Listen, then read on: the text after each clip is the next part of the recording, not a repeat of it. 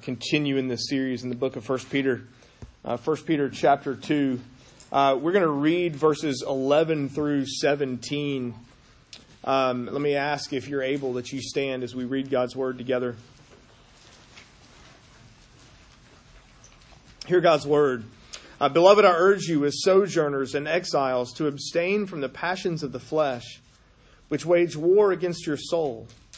Keep your conduct among the Gentiles honorable, so that when they speak against you as evildoers, they may see your good deeds and glorify God on the day of visitation.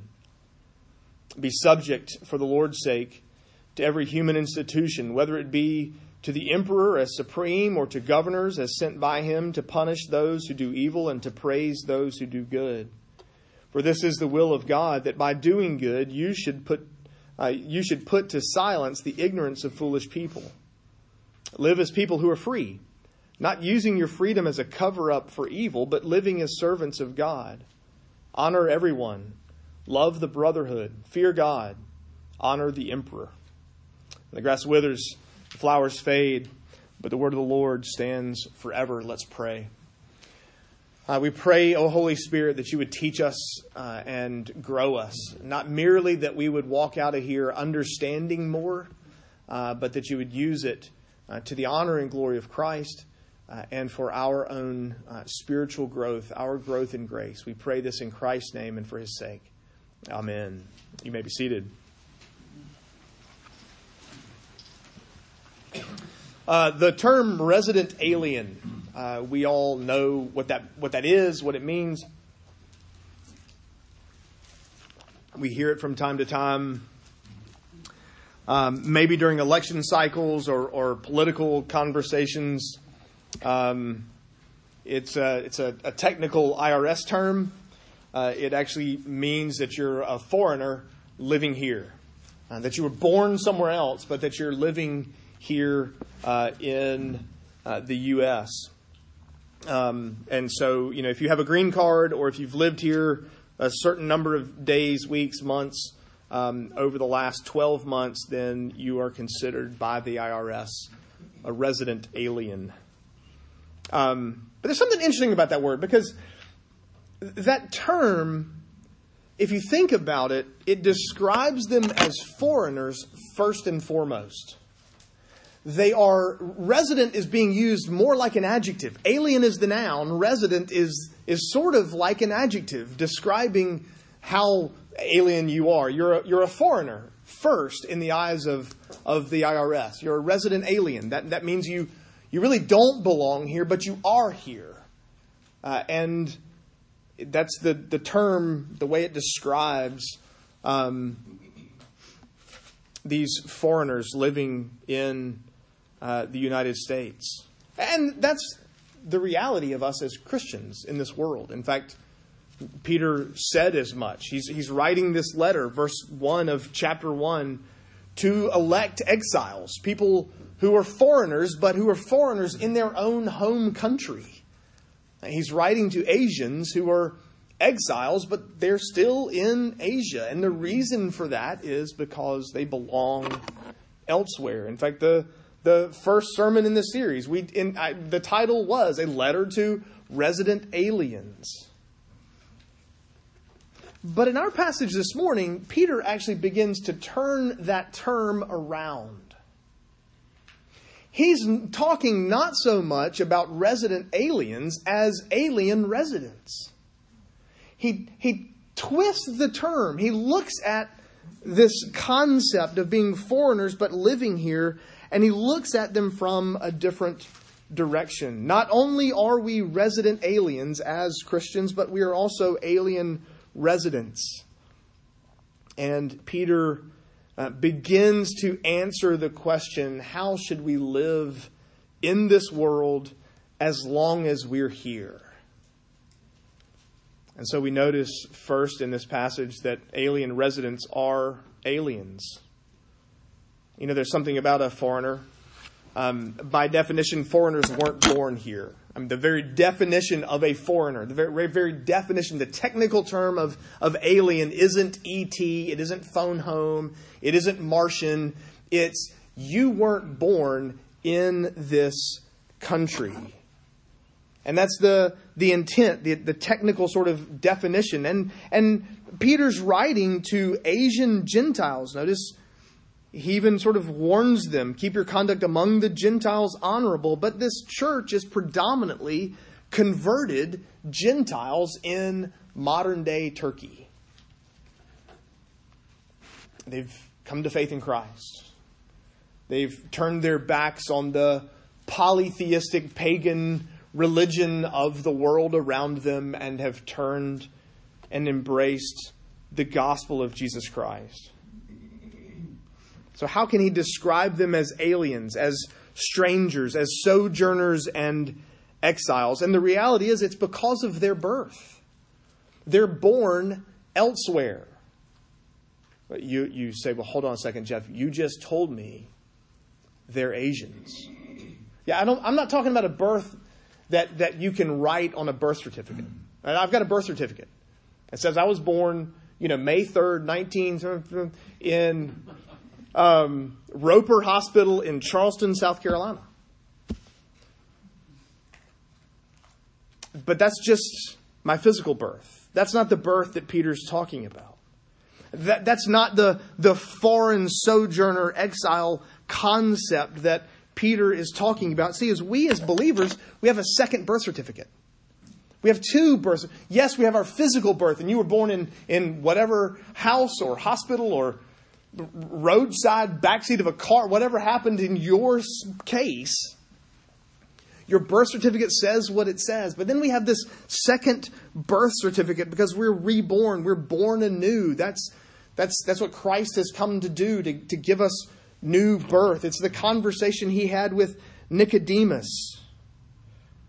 For that matter, we sing about it at Christmas and Hark the Herald Angels Sing. Christ was born to give them second birth. That birth is not of this world. That birth really is extraterrestrial. Again, not phone home, not Martian. It's literally from another world. It literally is a birth that requires the third person of the Trinity inserting himself into your life, into the physical realm, and changing that which is committed wholeheartedly to sin, and so that we might turn in faith to Christ, so that we might receive faith. And that faith even is a gift, Paul tells us in Ephesians 2. The second birth is actually otherworldly. And because we're born of another world, because we're born of another place, because we're born of that world, our citizenship is there. We belong there. And because we're born elsewhere, we don't belong here. And so Peter's writing to resident aliens who are aliens, who are foreigners. So how do we react? What do we do? How do we act towards the world, this new world that we find ourselves living in? Okay, it's not new. Since we were physically born, we've been in this world. But since we've been reborn, it is kind of a new and different world to us. How do we act? How do we react to it? There are certain segments of the church that Christian organizations, Christian entities, who will tell you what we really need to do is basically build a wall. We need to build a wall and separate ourselves from the world around us.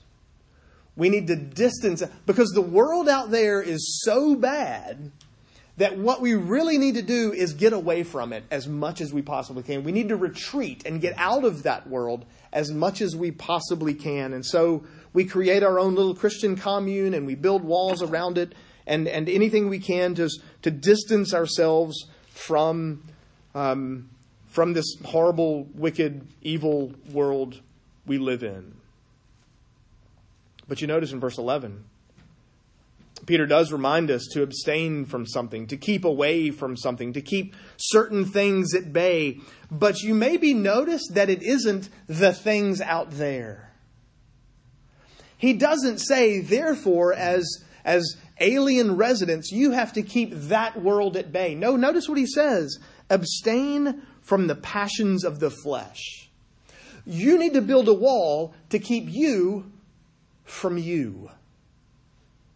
You need to keep you from the old self, the sinful passions, the sinful desires. The problem, Peter says, isn't just out there, it's actually in here. So we need to abstain as alien residents. We need to abstain from our sinful passions, the passions of the flesh, the deeds of the flesh. That was Paul's term in Galatians 5. In fact, turn to Galatians 5 with me for just a second. And let me just show you how Paul gives us this list. And Peter's term is passions of the flesh.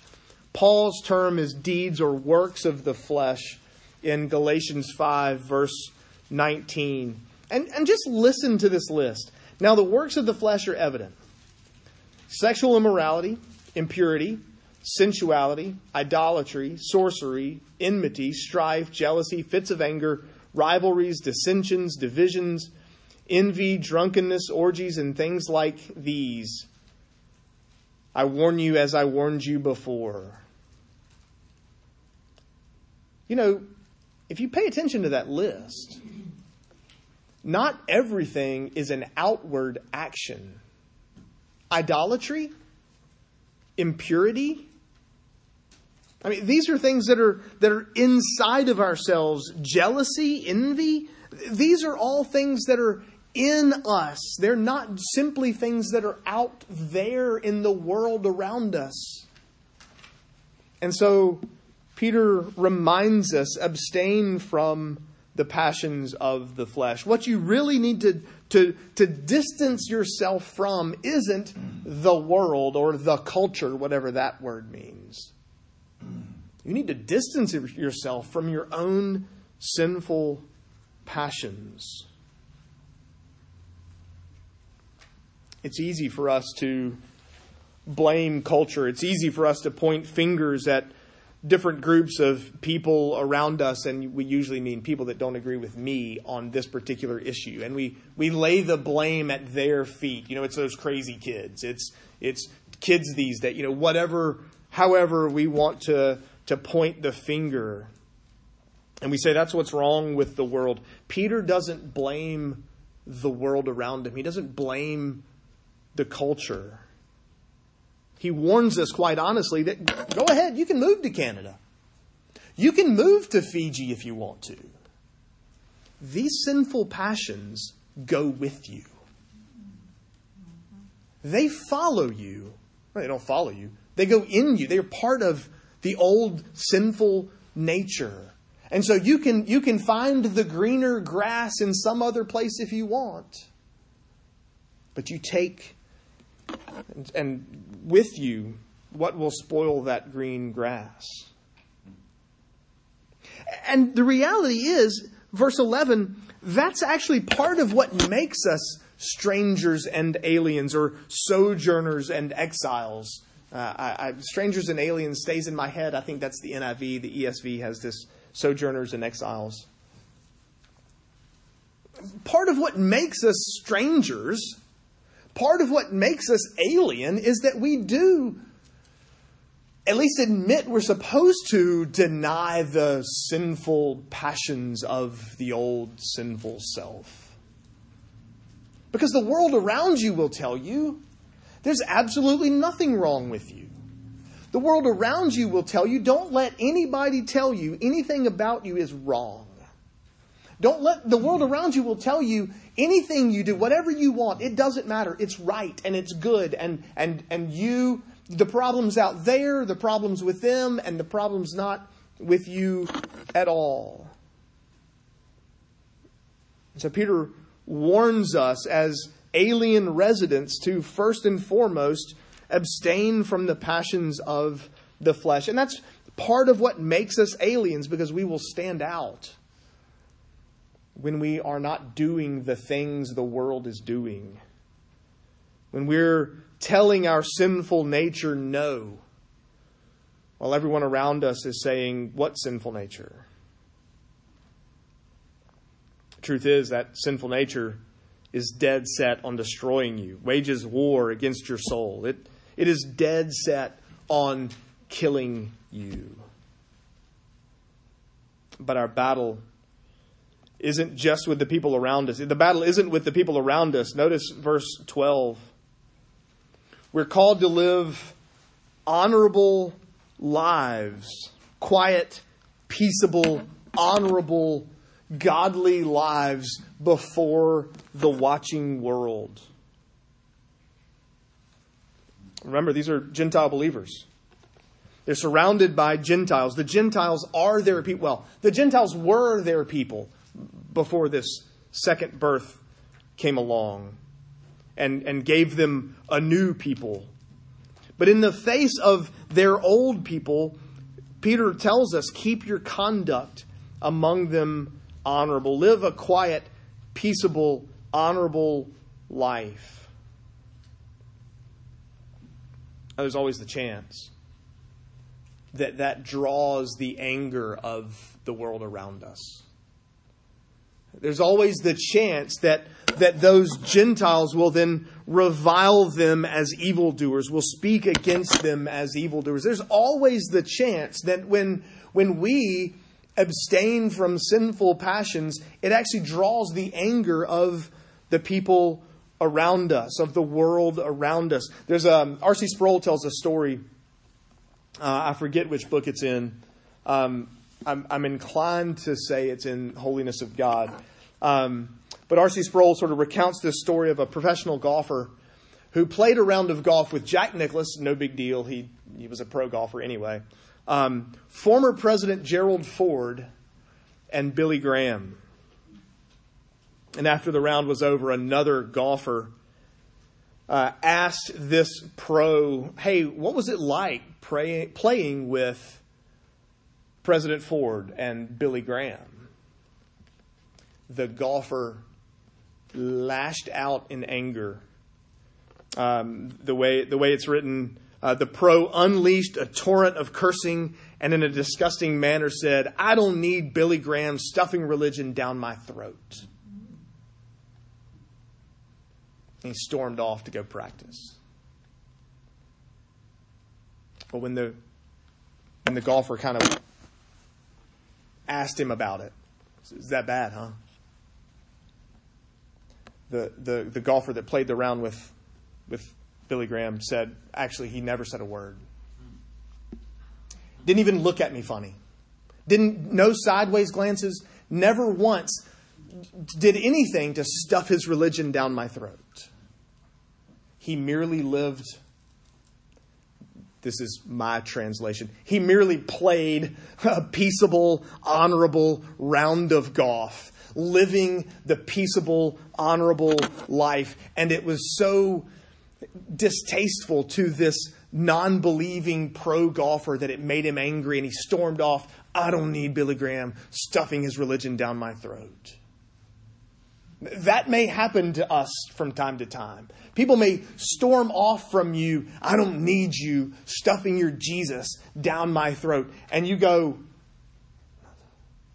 we were eating a dinner. I don't know.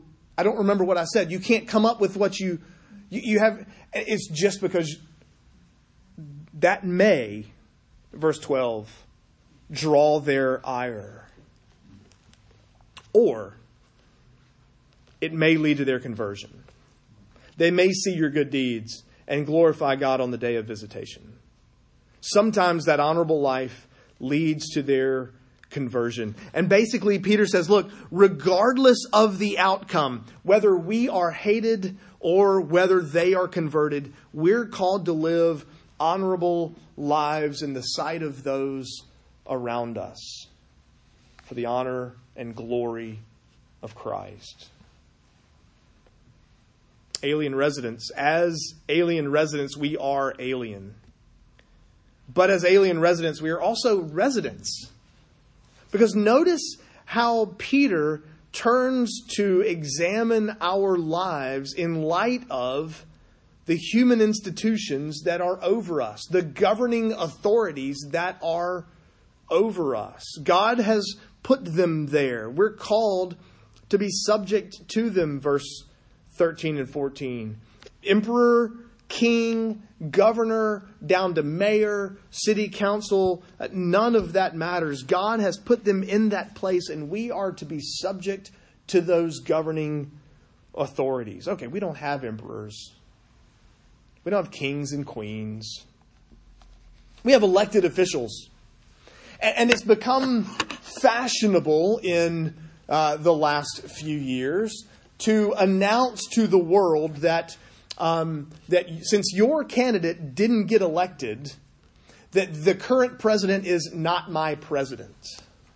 It's become actually acceptable in many, especially Christian circles, to kind of go, well, he's not my president. Well, Peter says, actually, he is your president.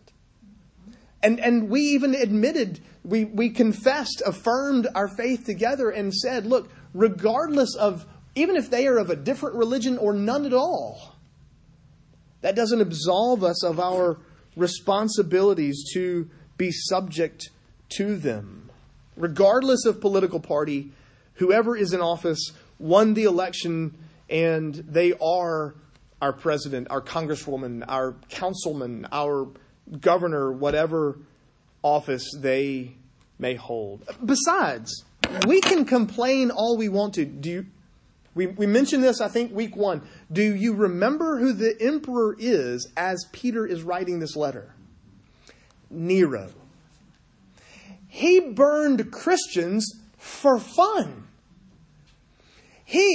Of course, all the emperors claimed to be God, or among the gods, but few were as adamant about it as Nero was. Few were as self-worshipping as even Nero, and for that matter, by even sort of normal, generic human standards, he was just a bad ruler. And yet Peter writes, be subject even to the emperor. In fact, verse 17, honor the emperor. Jesus told us, render unto Caesar what is Caesar's. And we all feel that this time of year as tax season gets up into full swing. These are Christians in Asia who are subjects of Nero, and they don't get a pass on their obedience to the lawful authorities. There's no escape clause. You do remember the Santa Claus movies? The first Santa Claus movie, there's the Santa Claus. If if something happens to Santa and you put on the suit, you become Santa. You become the guy. And then the second one was the Mrs. Claus, that within the year you had to get married. And then the third Santa Claus movie was the escape clause. If you held your snow globe, each Santa had his own sort of snow globe. If you held your snow globe and said, I don't want to be Santa anymore, then it would undo it. You could get out of it. You could get out of the whole gig if you got tired of being Santa. There was an escape clause. There's no escape clause. There's no way out. There's no, be subject to them if they're good at what they do. If they're good at their job. If they're bad at their job, then you don't have to anymore. Or if they're racist or sexist or self-absorbed, or if they refuse to limit abortions in any form or other, if they raise your taxes, you don't get to, there's no escape clause. Okay, now the caveat is, because anytime you bring up government, you got to throw, the caveat is when lawful authorities require you to do that which is contrary to the greater authority, Jesus, God in his revealed will, then your responsibility is to the greater authority. That's why Peter and John could look at the authorities and go, you can tell me not to preach in Jesus' name, but Jesus has told me to proclaim Jesus, and so I have to obey God, not men. Peter doesn't give us an out. He doesn't give us an escape clause. He tells us, be subject to every human institution. They are put there by God and for the purpose of punishing evil and encouraging good, we read in verse 14. Besides, if there's a land where we are all about our freedoms, you can't help but notice verse 16. Yes, as Christians, we're free. We're free from the penalty of sin that no longer hangs over our head because Christ has paid that penalty. Yes, we're being freed from the power of sin. That's sanctification. That's our growth in grace.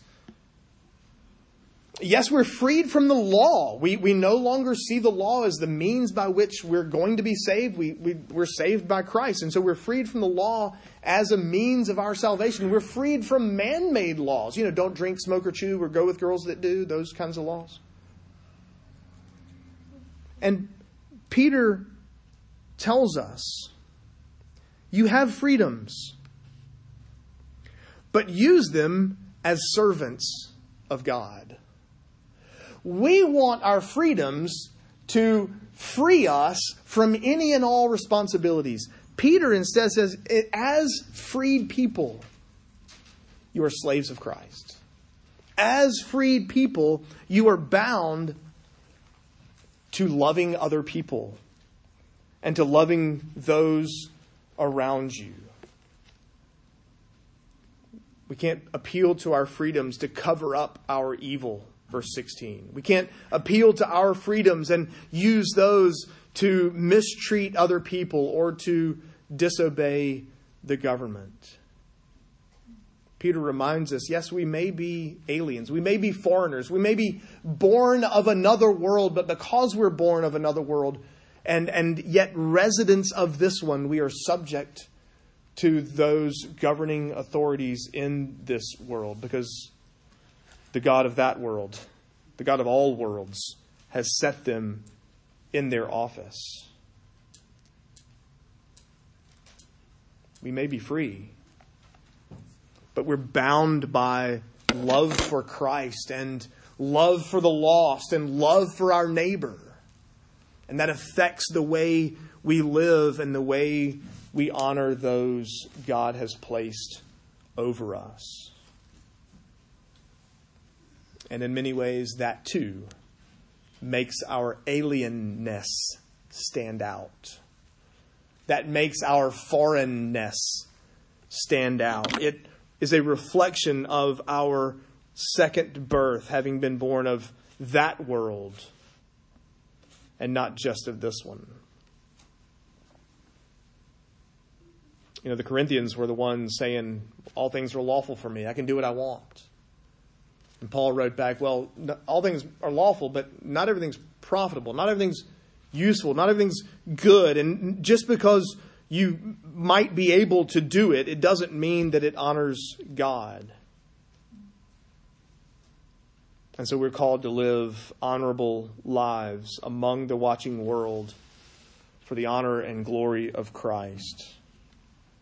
There's a chance that our honorable lives, that our respect for authority, that living in peace with others, that our honor for the emperor, that our fear of God, that our love for other people, there's entirely a chance that those things will lead people to hate us. There's also the chance that those things will lead people to see our good deeds and glorify God and come to saving faith in Christ.